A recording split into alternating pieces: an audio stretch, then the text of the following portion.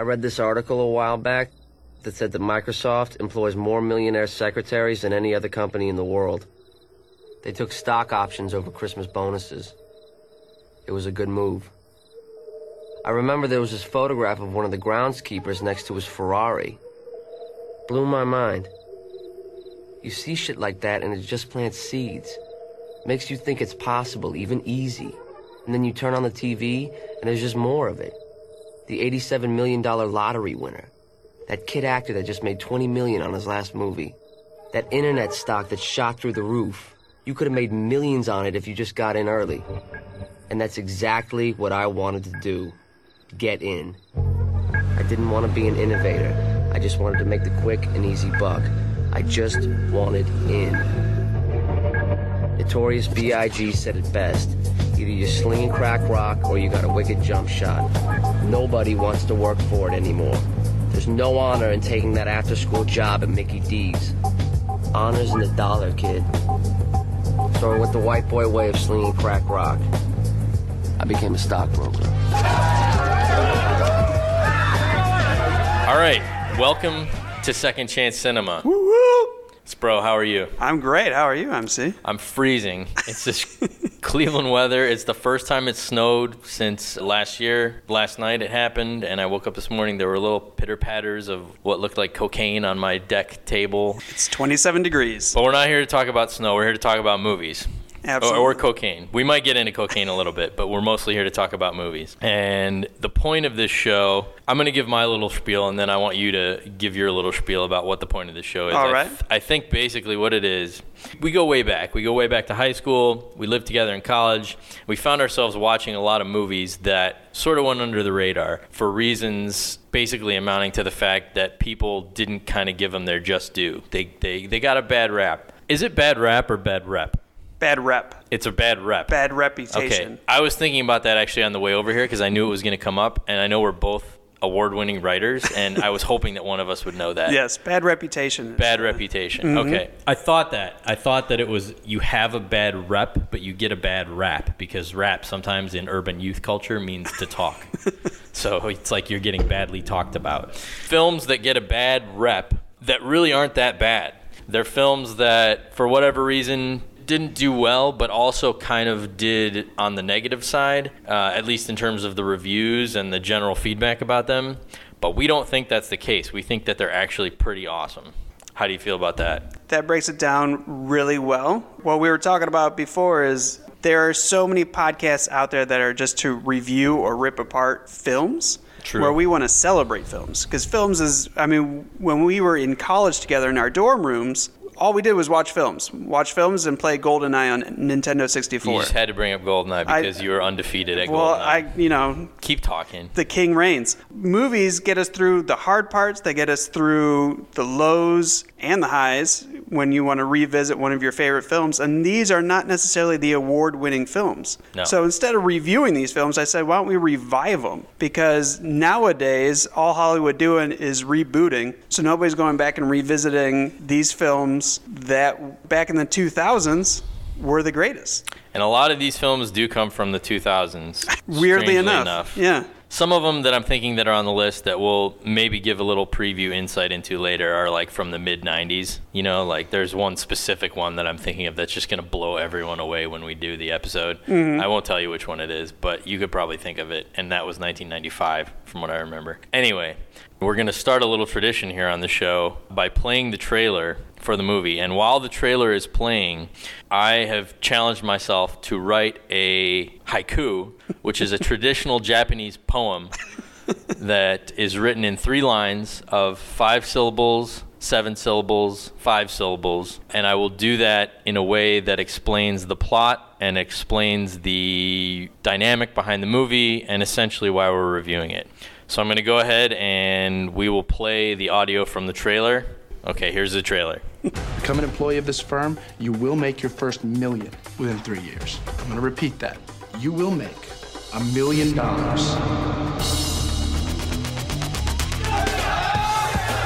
At the stock trading house of J.T. Marlin, a new generation is building their fortune. So I want you to go out, buy yourselves a new car. Go buy yourself a house. We're superstars now. They say money can't buy happiness. Look at the smile on my face. Ear to ear, baby. You have to be closing all the time and be aggressive. Learn how to push. This is Chris Marlin over at JT Marlin. This stock is blowing up right now. The whole firm's going nuts. Hold on, let me open up the door to my office. See that, Doc? Give me the 2,000 shares. Done. A sale is made every call you make. The only question is, who's gonna close, you or him? You can be whoever you want to be on the phone. I'm 46 years old. I have 22 years of market experience. The whole place is going nuts. Well, you see, we deal in stocks that really move. I am your kid's college fund. Yes, my first account, baby. You're one of us now. This kid is really good. God, he's gonna go down hard. Sky's the limit. Are you gonna be rich, Seth? I hope so. How come I've never heard of this firm? I saw John shredding a bunch of documents. So why would you want to look too deep into something? I mean, you're not curious? What are you doing? Man, these guys are no joke. I figured out how Michael's making his money. We're selling stock for companies that don't exist. FBI, we'd like to talk to you about your relationship with Seth Davis. Somebody tells you they got money problems, wrong answer, no. I want my money back. I'm sorry, Harry, I can't do that. You're destroying people's lives. I want to get out of the firm. I don't care what you do anymore. Just get out of here. Seth Davis here. It's time, Seth. Giovanni Ribisi, Vin Diesel, Neil Long, Tom Everett Scott, and Ben Affleck. Anybody who tells you money is the root of all evil doesn't have any. Welcome to the new American dream. Okay, I think I've got it. Okay, let me put these in order. Okay, because we want to respect the tradition of the 575. Okay, so you heard the trailer. Here's the haiku. Stockbrokers are bad. Giovanni Ribisi. Ben Affleck is great? With a question mark. And of course, we're talking about the film Boiler Room.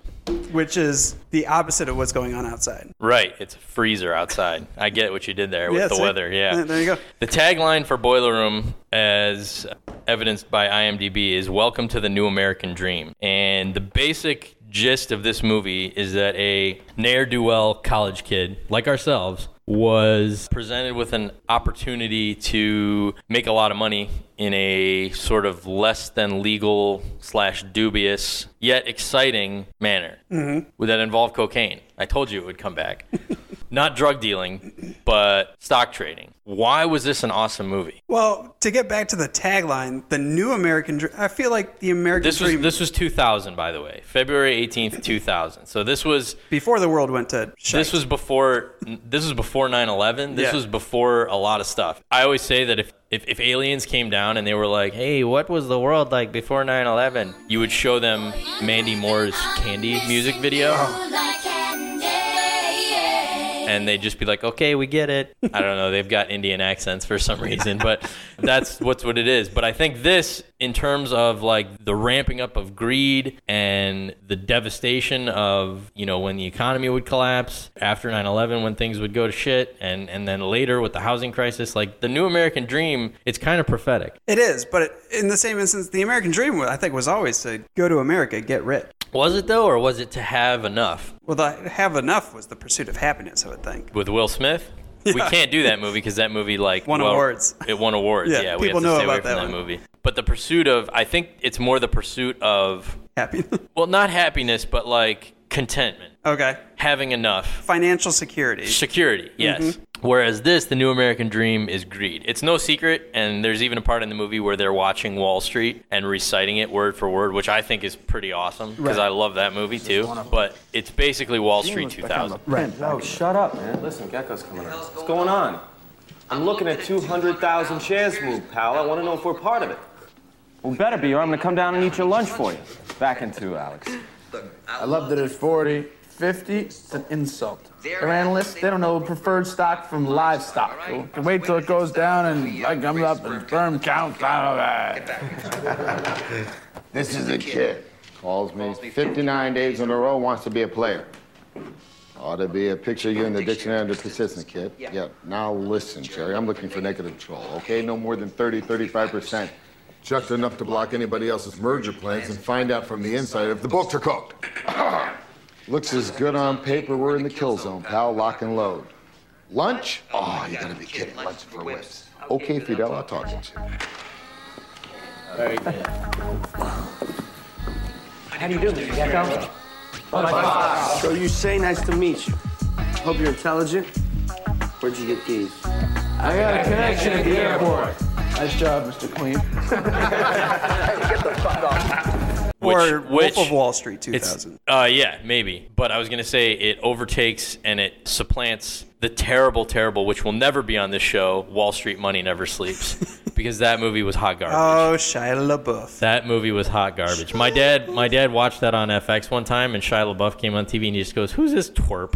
And that was the perfect description of Shia LaBeouf. Even Steven. Yeah, I guess. Back to Boiler Room. So I think the new American dream could be in the tagline, and not to wax too much on the tagline, but the new American dream could be to get that financial security as easily and quickly as possible. So the American dream is basically in the quick and easy buck. Correct. This movie. Yeah, like anything that we're about to go out into like the 2000s where fame is going to get really quickly with everybody on, YouTube. Oh, reality vloggers. TV. Yep. Everything is going to be quick and easy, and that is exactly what's going on in this movie, is that they're going to get into the quick bucks. He says something like, in the beginning of the movie, he says something like he didn't want to be an innovator, he just wanted to get in. Mm-hmm. And that's essentially what it's about. This movie is highly quotable. Oh, this movie, I quote this movie at least once a day. Yeah. I think at least once a day, either via text or just to myself in my head, I'll say something that's strictly out of Boiler Room for no good reason. Right.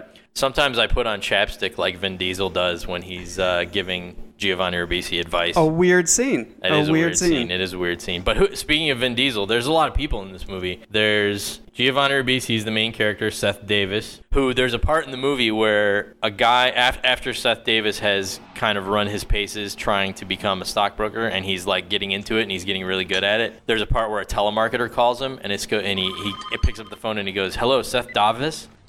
Hello? Hi, Mr. Davis. This is Ron calling you from the Daily News. How you doing this morning? It's Davis, and I'm not interested. Okay, I'm sorry to have bothered you. Have a nice day. Wait a minute. Wait, that's your pitch? You consider that a sales call?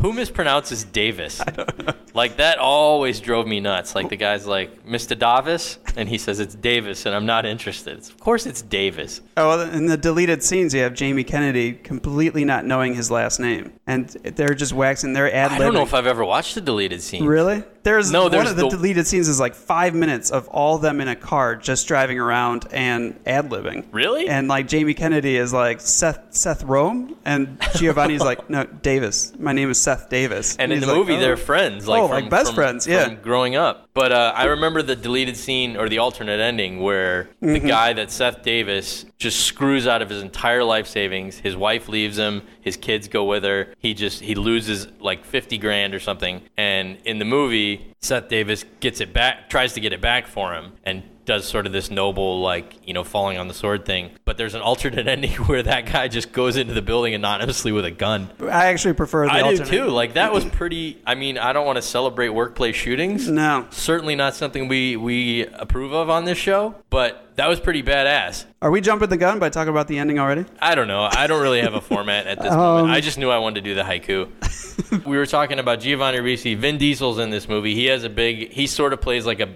older brother type role. I think his best acting. Davis. Maybe. I mean, I was trying to think, as I was watching this last night, I was trying to think of another movie. I mean, people celebrate The Pacifier. Do they? With him. Who with his celebrates acting. The Pacifier? My sister. Oh, all right. All the Fast and the Furious movies, you could argue that he just is Vin Diesel being Vin Diesel. Right. But he does it well. And Pitch Black is the same thing, just Vin Diesel with contacts. I've never seen Pitch Black. I think I told you that the other day. You did. I've never seen Pitch and Black. And really, I would only recommend Pitch Black because of Cole Hauser. I think that's one of his strong movies. And again, I think you said that the other day, and I said, Cole Hauser, he was in Good Will Hunting. Yes. And I didn't know that until I watched Good Will Hunting like 3 weeks ago. Although not many people would go, "Oh, Good Will Hunting is the Cole Hauser movie." Oh, yeah, that Cole Hauser vehicle from the mid-'90s? Yeah. No, okay, who else? Scott Conn is in this. He's pretty funny in this. Awesome. Jamie Kennedy. Although, with Scott Conn, Gone in 60 Seconds is what I always go to with him. Okay, yeah, but essentially he's the same character. He's always Tweeter doing something. He's always from Varsity Blues. Right. And he's always like, he's Tweeter in a suit. You know what? I take that back because the Ocean's 11 series, him and Casey Affleck were really good in that. Yeah. I have a friend who, and I mentioned this to you, hates Giovanni Ribisi, like with a passion. I texted him when you and I were out to lunch that one day, and I said, "Why do you hate Applebee's?" At Applebee's, Just to shut which up. is our place. Whatever, it's our place. Sampler, Whatever. baby. If you don't like it, fuck off. Whatever. They have decent steak at Applebee's. Decent. But I asked him, why do you hate Giovanni Ribisi so much? And I know, he's explained it to me many times, but I wanted him to text it to me so you could see it.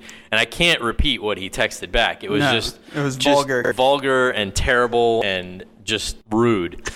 But not untrue. inaccurate, right. He makes a good point that Giovanni Ribisi, more so than Scott Caan, plays basically the same character in the bulk of his movies. Now, I'm excluding things like The Other Sister, which was a more character-driven role. Mhm. You know, he had to put a lot into that one. But in the same instance, you could see parts of The Other Sister in every role that he plays. I've never seen The Other Sister. I just know. I know it, and I know what it's Well, about. he plays a mentally handicapped individual. Okay. My friend's argument is that he always plays the fuck up.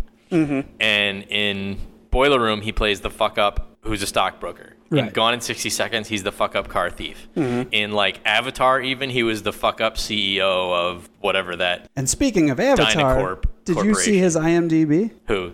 Giovanni Ribisi. No. He is locked into Avatar until 2024. Who cares All the about way- Avatar? All the way up to Avatar 5. Ugh. It's planned out. Do we need an Avatar 2? I have Really? it written down here somewhere. What? The Avatar's. Why? Why did you write that down? Because it was so interesting. So you got Ugh. Avatar 2 in 2020, Avatar 3 in 2021, Avatar 4 in 2024, and Avatar 5 in 2025. I feel as though we've gone off track.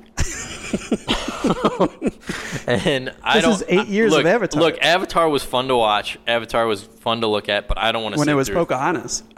or Dances with Wolves, but I don't want to sit through 3 more hours of 3 more hours. what. Well, yeah, 3 times what? 15 more hours. 15 of, more hours. of hearing. Oh, They Jake gave- Sully, you little baby, you walk around like little baby. They Jake gave James Sully. Cameron like the key to the kingdom with Well, this of Avatar course they did. nonsense. It made like $2 billion or something. Wasn't it the highest grossing movie of all time until Jurassic World? Maybe. Something like that? I don't know. Fast and the Furious 8, I think, beat out Jurassic World. Whatever. Fate 8. But anyway, the Fate of the Furious, that's what it was. But anyway, back to Giovanni Ribisi. What are some other movies that he's been in so that we can affirm this theory? I mean, Sneaky Pete is his new one on Amazon. oh, and he's like a fuck up con man, Yeah. right? Yeah. Oh, yeah, no. Let's see It's here. I'm going to completely go to in his his wheelhouse. IMDb. So yeah, Avatar 5. It's insane. Flight of the Phoenix. I never saw that, but I think he was like a fuck up co-pilot or something like that, wasn't he? I don't know. I don't remember that. That went over my head. Sky Captain and the World of Tomorrow. That movie was just a fuck up. So there's that. I don't think that my friend is entirely wrong. Oh, the Mod Squad. He was like a fuck up convict who got a second chance to be Right. on the Mod Squad, whatever. Yeah. So I That don't was a think my good Claire friend. Danes movie. That was a great Omar Epps vehicle, I think.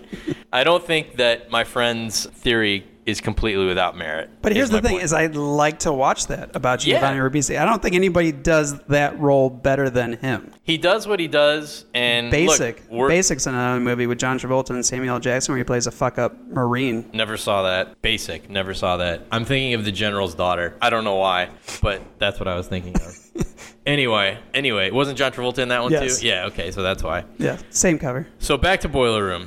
We're going on these tangents, and I feel like that's not a bad thing. I No. feel like that's pretty good. Well, this is just all conversation for people to go to work with. So, Boiler Room, we saw it at a time in our lives when we were probably, 18, 19, 20? Well, it came out in 2000. So I was 18. I was 19 also. So we were probably just giant pricks at that time who were really, really, not pricks in the sense of like we're mean to people and we're assholes, but like, you're like a 19-year-old kid. You Think you own the world. Yeah, you think certain things about the world. Mm-hmm. And so I think we saw this movie and we were just like, man, these guys are awesome. Right. There's scenes with just like them getting wads of cash via FedEx. They're all talking about like, oh, these designer suits. They all drive Lamborghinis and Ferraris. There's a scene, I think there's a deleted scene, which I have seen with hookers. Mm-hmm. Yep. Which, as I was watching this, I was like, wow, this is Wolf of Wall Street. Like, this is, and then I went on IMDb and somebody says, it's the unauthorized, loosely based version of Jordan Belfort. Well, here's the thing.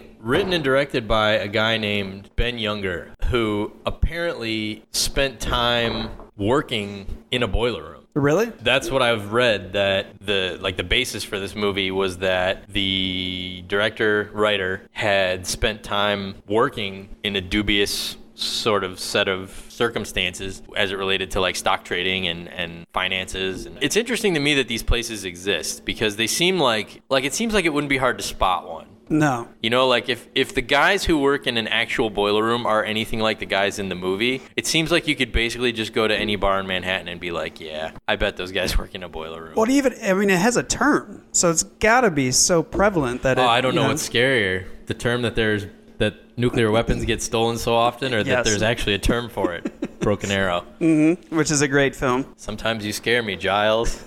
Well, Samantha Mathis. Sometimes I scare myself. But yeah, so... What is a boiler room? A boiler room is basically, according to this movie, where stockbrokers, and they're licensed stockbrokers, like they passed the Series 7 and they are licensed by the SEC and everything, go into this office and basically shill fake stock. They call people and they tell people this stock has just come on the market. It's a new drug. It's a new medical technology. It's a new whatever it is. They say it's about to explode. And they basically just hype you up. They're hype men for stock and they get you to invest. And then if it's called pump and dump because they pump it full of hype and they pump it full of like rumors and stuff like that makes the stock go sky high. So there's a little bit of a window for a good return, but then it just crashes. Right. And it's like a Ponzi scheme with stocks because they do help out some clients. They help out their biggest clients. They sell them IPOs of other stocks that will generate money and keep people on the hook.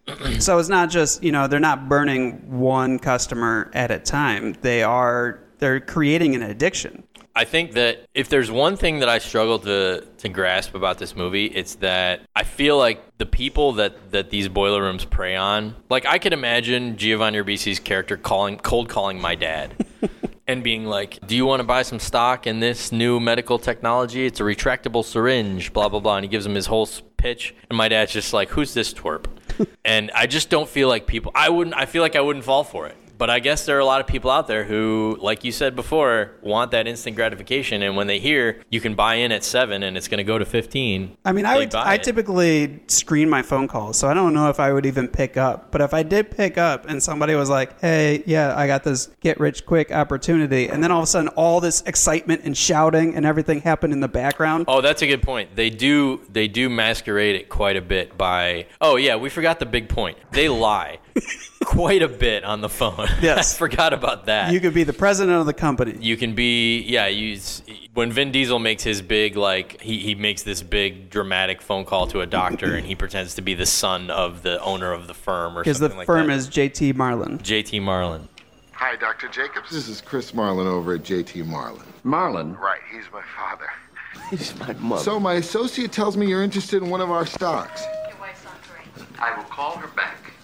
Yes, MSC sounds like it might be interesting. Might be. Might be doesn't sell stock at the rate MSC's going for, Dr. Jacobs. We're talking very high volume here. Oh, well, I still have to run it by my people. That's great, Doc, if you want to miss yet another opportunity here and watch your colleagues get rich doing clinical trials. And don't buy a share and hang up the phone. Well, hold on a second now. I didn't say that. I just want to talk about it some more. Honestly, Doc, I don't have the time. This stock is blowing up right now. The whole firm's going nuts. Hold on, let me open up the door to my office.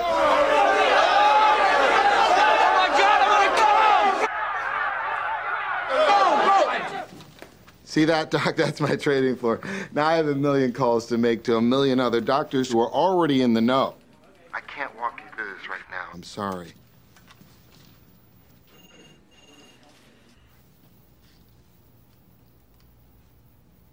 Okay, let's do this. Now, do you want that confirmation sent to your office or your mansion? Very funny, Mr. Marlin. Let me put my secretary on, and she'll take down your info. It was a pleasure doing business with you. Done and done. I want a T-shirt that says JT Marlin Company Picnic. I'm going to get one. That should be something. I'm going to get one. Oh, Meta Cafe Press. I'm going to get one. But yeah, he lies. He says that there's a part where he's like, let me open up the door to my office. And he's standing there in the middle of just a room full of stockbrokers. And he makes a motion like, go. And they all just go, oh, yeah. And Scott Conn is, Scott Conn makes some inappropriate remarks. I can't believe you repeated that. It's more of a play and a show, really. Mm-hmm. A dramatic scene than in the office than than it is an actual like sales pitch. And Well, that's, and that's what the gets- weird thing is that's what also gets the doctor to buy it. everybody is so aware of what everybody else is doing in that room. Yeah. Because when he takes that one phone call, everybody is attuned to that. Well, that's because he yelled Recco Right. across the office. But that like shuts down like nobody else has a sales call going on at that moment that they're gonna. Are we nitpicking this movie now? We're not bro? nitpicking. I just enjoy it because I feel like it's a slow day, and Vin Diesel is going to be. Let's talk the winner. about Ben Affleck. Let's play a Ben Affleck. I've seen quote Ben from this Affleck. movie. I was sitting in the Bill Maher audience when he went off about Islamophobia, and he was all jacked up to play Batman. I don't know what you're talking about. Ben Affleck almost hit my friend with a car one time. Really? Yeah, in California. Fantastic. Allegedly. Do we have to say that? No, it's true. I mean, it's. I mean, I don't know how, other than getting like a written confession from Ben Affleck, but like that's a completely plausible story. Okay. Ben Affleck driving a Ferrari almost ran my friend over at a crosswalk in LA. Yeah, we were in the live studio audience of Bill Maher, and he was the special guest that we did not know about. Him and Senator Elizabeth Warren. Oh. But she tickled my mind, and then Ben Affleck came out all jacked up for Batman, and I was like, that's a good-looking man right there. He's a handsome guy. He is a handsome guy. I have nothing against Ben Affleck. Like Ben Affleck, I made a joke in my opening haiku, which I give myself at least 4 stars on that haiku out of 5. Yeah, it was good. But he's awesome in this movie. Mm-hmm. Let's play a clip from Ben Affleck giving a speech. He basically only shows up in 4 scenes. like 4 scenes, and they're all kind of the same. They're all him in a boardroom yelling at the new trainees. Except for when he's like randomly on the couch. Yeah, except for when he's watching Wall Street with the rest of the dudes. So And he does, just real quick, he affects one of the scenes. The scene where Vin Diesel and Giovanni are sitting in the car just talking to each other. Giovanni makes the good joke of, why do you still live with your mom? I And they don't understand that scene at all.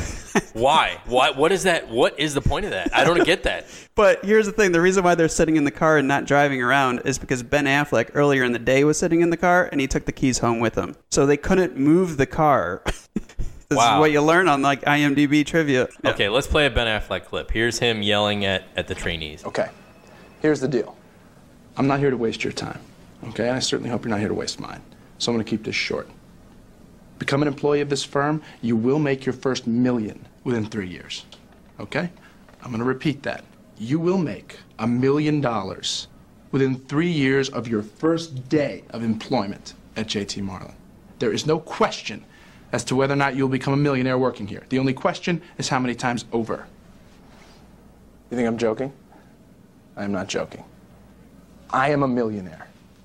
It's a weird thing to hear, right? I tell you, it's a weird thing to say. I am a fucking millionaire. I guess how old I am. 27. You know what that makes me here? A fucking senior citizen.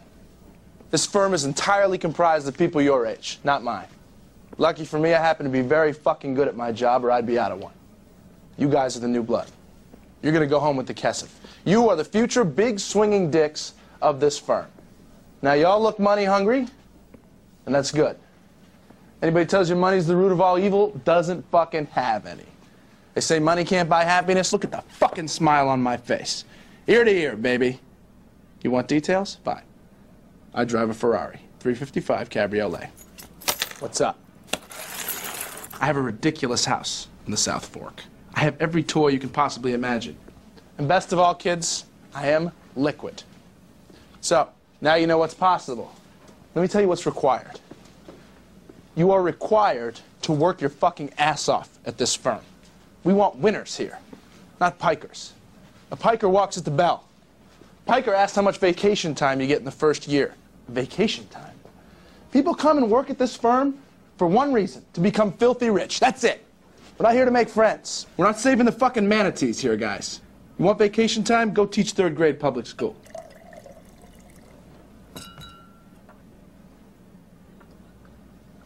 Okay. First 3 months at the firm are as a trainee. You make $150 a week. After you're done training, you take the Series 7. You pass that, you become a junior broker, and you're opening accounts for your team leader. You open 40 accounts, you start working for yourself. Sky's the limit.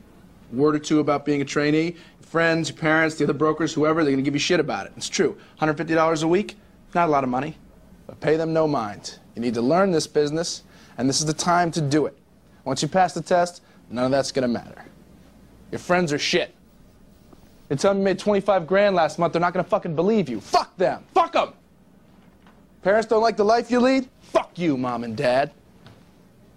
See how it feels when you're making their fucking Lexus payments. Now go home and think about it. Think about whether or not this is really for you. If you decide it isn't, listen, it's nothing to be embarrassed about. It's not for everyone. Thanks. But if you really want this, you call me on Monday, and we'll talk. Just don't waste my fucking time.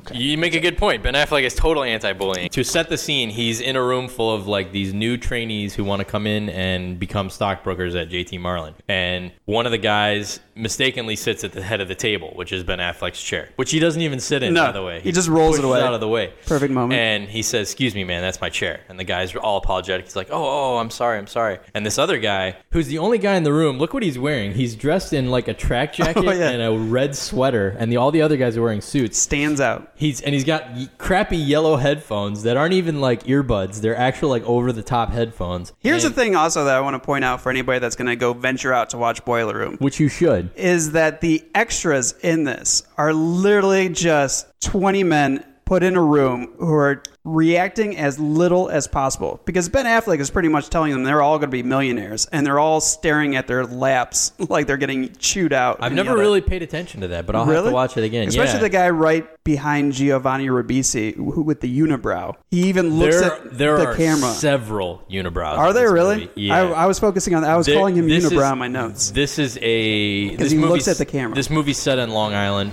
There's quite a few unibrows from what I remember in this movie. But anyway, Ben Affleck comes in and he's about to give his spiel, and this kid tries to get in good with the boss basically by ragging on the guy who mistakenly sat in Ben Affleck's chair, and he calls him a fucking dumbass. And Ben Affleck's just like, no, get the fuck out of here. What? Don't talk to me. Don't look at me. Just pick your ass up out of that Italian leather chair and get the fuck out of this room right now. Come on, let's go, Schleprock. Out. He says it kind of like matter-of-factly, like, how dare you sit in Ben Affleck's chair? Right. When he doesn't even know who Ben Affleck is, even though Ben Affleck comes in the room and he's like pretty much the shit. We expect everyone here to treat their coworkers with a certain level of respect. And here's the thing that I think Boiler Room excels in, is that in the commentary, Giovanni Ribisi said that it's a celebration. Who is Giovanni Ribisi? I don't know. Giovanni Ribisi's brother? His real first name is Antonino. Really? Yeah, not Antonio, or maybe there's a mistake on IMDb. But so yeah, Antonino Ribisi. In the commentary, he said that the film is a celebration of masculinity. And he said masculinity is beautiful like femininity. And About Boiler Room? Mm-hmm. Okay. And while he's saying this on the commentary, you got Thomas Everett Scott hanging out on the screen. And I was like, he's the least masculine person probably in this film. And he's the boss, I would say. Him or the guy who plays Greg. Because Greg is just like he's just a big puss this whole movie. He sucks. Right. But then there's like there was a goof that said, oh yeah, Ben Affleck says we treat everybody here with respect, but nobody respects each other in the Boiler Room. And I feel like there's an interesting dichotomy there, because when you sit in our dorm room in college, we all made fun of each other. True. But in the same instance, nobody outside of that dorm room could make fun of us. Was our dorm room a boiler room? Did you sell any stock that year? I did not. I mean, you were selling jeans. I was selling pajama pants that I made out of bed sheets on eBay. It was amazing. I still tell people this. And I sold bootleg videotapes of old Nickelodeon shows. Really? I did. I didn't know we were pirating. Other than Napster. We were pirating the hell out of some shit. So that's the exploration of the movie, I feel, is masculinity. Yeah, I could agree with that. I mean, it's a very bro movie. Other than Nicky Cat being disrespectful to Abby, they're not so much in the movie disrespectful to women. It's weird. That's why this movie's so good. They're layers. Yeah. They're layers. We're getting close to probably a half hour here. So let's do some research and read some reviews from IMDb. These are all 1-star reviews and 2-star reviews that are just wrong. The movie is based on a decent premise, but leaps out of bounds because of the acting and direction. The acting is awful. The characters are unbelievable. I disagree with that vehemently. That doesn't even make sense. Because one thing we didn't talk about was Giovanni Ribisi's relationship with his father. The whole movie is about him seeking his father's approval. Mm-hmm. And in the beginning, he runs a casino out of his dorm room or his apartment. His apartment. He runs a casino out of his apartment for college kids. Why is that illegal? They want to spend money. They can spend money. I guess. I mean, I don't know. I don't know. I suppose it's the same as like betting on fantasy football or something like that. Mm-hmm. What would your family say if you got caught running a casino out of your apartment? Well, my mom is against gambling, so she would be, slapping me. And then my father is for gambling, and so he would probably be playing there. Okay. So that's why I couldn't really connect with the judge in this story. That's right. His father's a judge. And he's like, this will ruin me, Seth. Which makes sense. I mean, the kid of a judge, like it's like every time Michael Douglas's kid gets busted for selling drugs, you're just like, man, that reflects poorly on Michael Douglas. But that's drug. I don't know. Maybe because I grew up with gambling all around me that I'm like, it's just, Yeah. If they want to spend their money, they want to spend their money. It's like The Godfather. Gambling is a harmless vice. Mm-hmm. Mm-hmm. Yeah. I got the Godfather soundtrack from the library yesterday. Nice. I listened to it on the way over here. Beautiful. Anyway, this whole movie is basically about his dynamic relationship with his father, where he tries to get his father's approval by joining JT Marlin and becoming a stockbroker, which he thinks his father will view as like a noble profession. It just happens to be that he becomes a stockbroker at this chop shop that eventually gets raided by the FBI. But by the end of the movie, little spoiler alert, him and his father make peace over the sacrifices. Number one, he closes the casino. And number two, he's willing to go to jail to protect his father when the whole FBI mess happens. Right. And I think that's that's a dynamic character. That's a relationship that grows throughout the movie. That's what you want in a movie, right? And Giovanni does some good acting work. Like at first it's a little uncomfortable when he starts crying like a 10-year-old. But in the same instance, he has this story where he misses the bike pedal on his bike, and the pedal spins around so fast that it shatters his leg. Which, it just sounds terrible. It sounds horrible. I mean, I feel like we all missed the pedal and felt the pedal against our shin. But to do it in such a way that it's going to shatter your leg, not only does that happen, but then he loses control over the bike, starts going out of control down a hill, and then ends up behind a parked car for 30 minutes where nobody helps him until his father comes around and then slaps him across the face. To get him to stop crying. Which I laughed at that moment because he's telling the story to Nia Long, who does not have purple hair. When I told you, this is the movie with Nia Long and purple hair, that's Stigmata. Oh, no, she might look like she has purple hair because of the terrible fluorescent lighting. And she's just got a little pixie cut. In JT Marlin.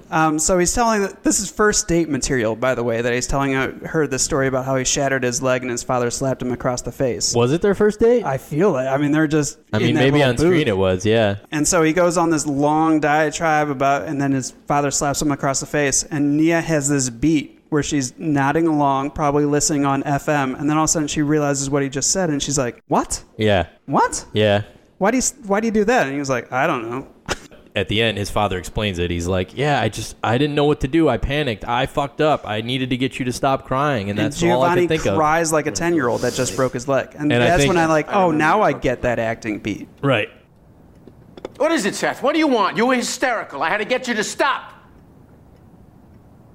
My fucking leg was broken. I'm sorry I couldn't get the job that you wanted me to have. But I mean, who gives a shit? Because I'm good at what I do, Dad. I'm good at what I do. And the casino was a fucking business, and I ran it pretty fucking well, Dad. And to think that I closed it for you. Wait. When'd you close it? And then I went after this job because I thought it was what you wanted me to be doing. Seth, wait a second. When did you close it?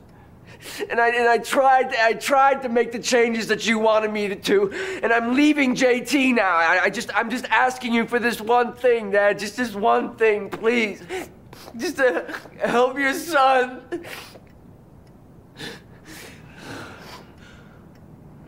I can't, Seth. I can't. I'm sorry. Here's another review, which perfectly sums up this movie. I watched this movie last night on USA.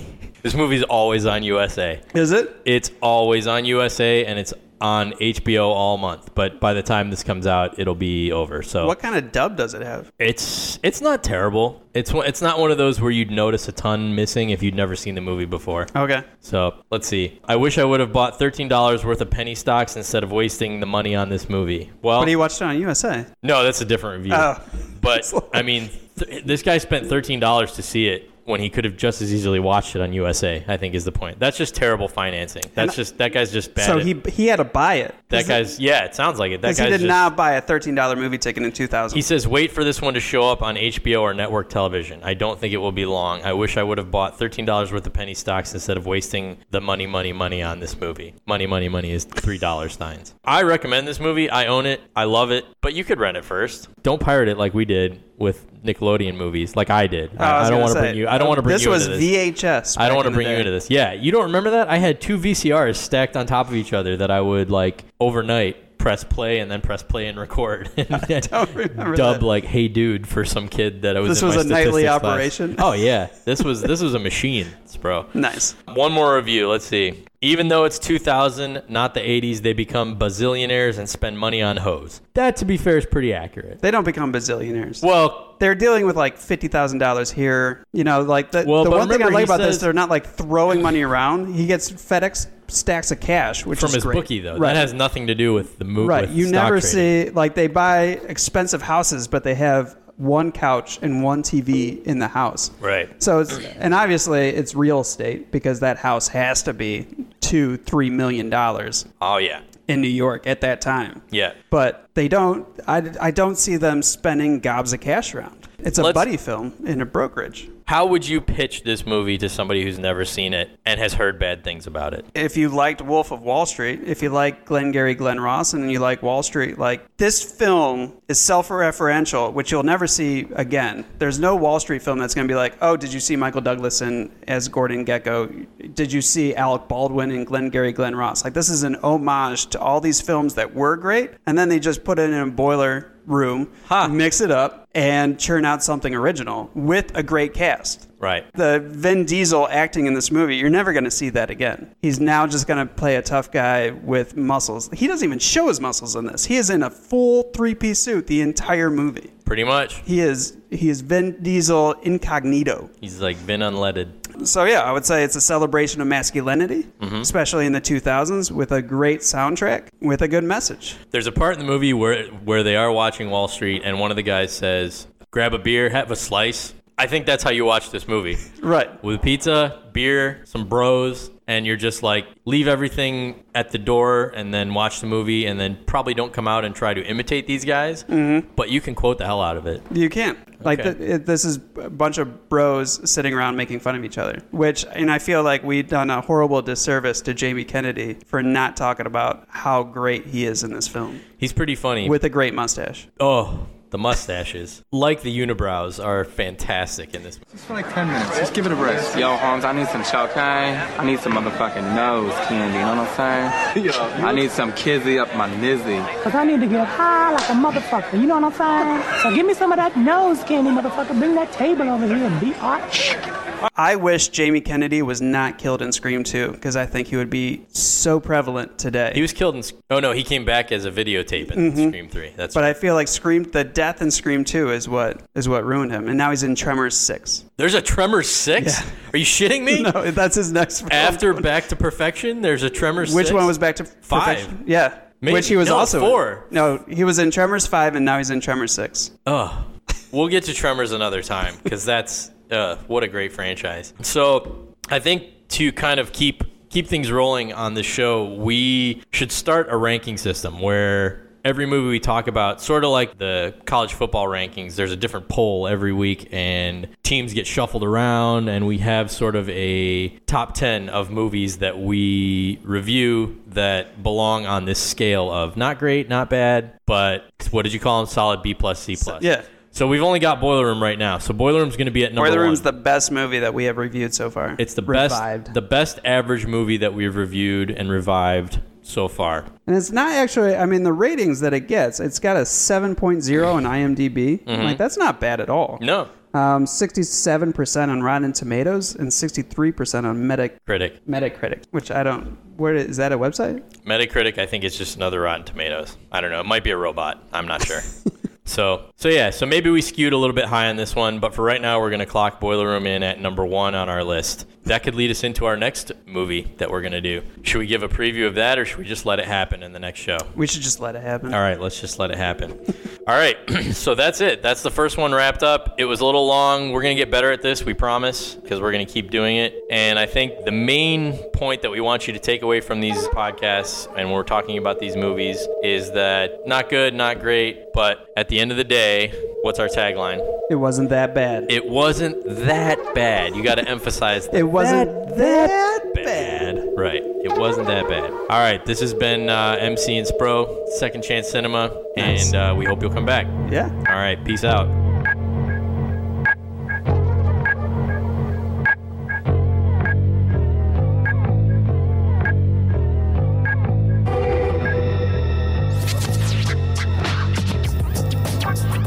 Boiler Room was produced by Team Todd and distributed by New Line Cinema. Second Chance Cinema is a fan of the film and urges you to check it out. Closing credits music is from the soundtrack by the artist The Angel. Mandy Moore's song Candy was produced by Epic. Thank you for listening to this episode of Second Chance Cinema. If you have any comments, questions, corrections, or would like to recommend a movie for a future show, you can reach us at secondchancecinema@gmail.com. That's 2ndchancecinema@gmail.com. You can find us on Twitter at MCandSpro, or check us out on Instagram at 2ndchancecinema.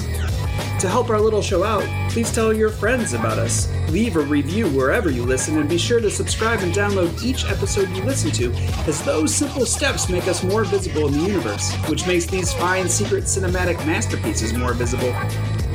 And isn't that really the whole point? Now go on. Have a wonderful day, you beautiful person, you. We'll be right here, waiting.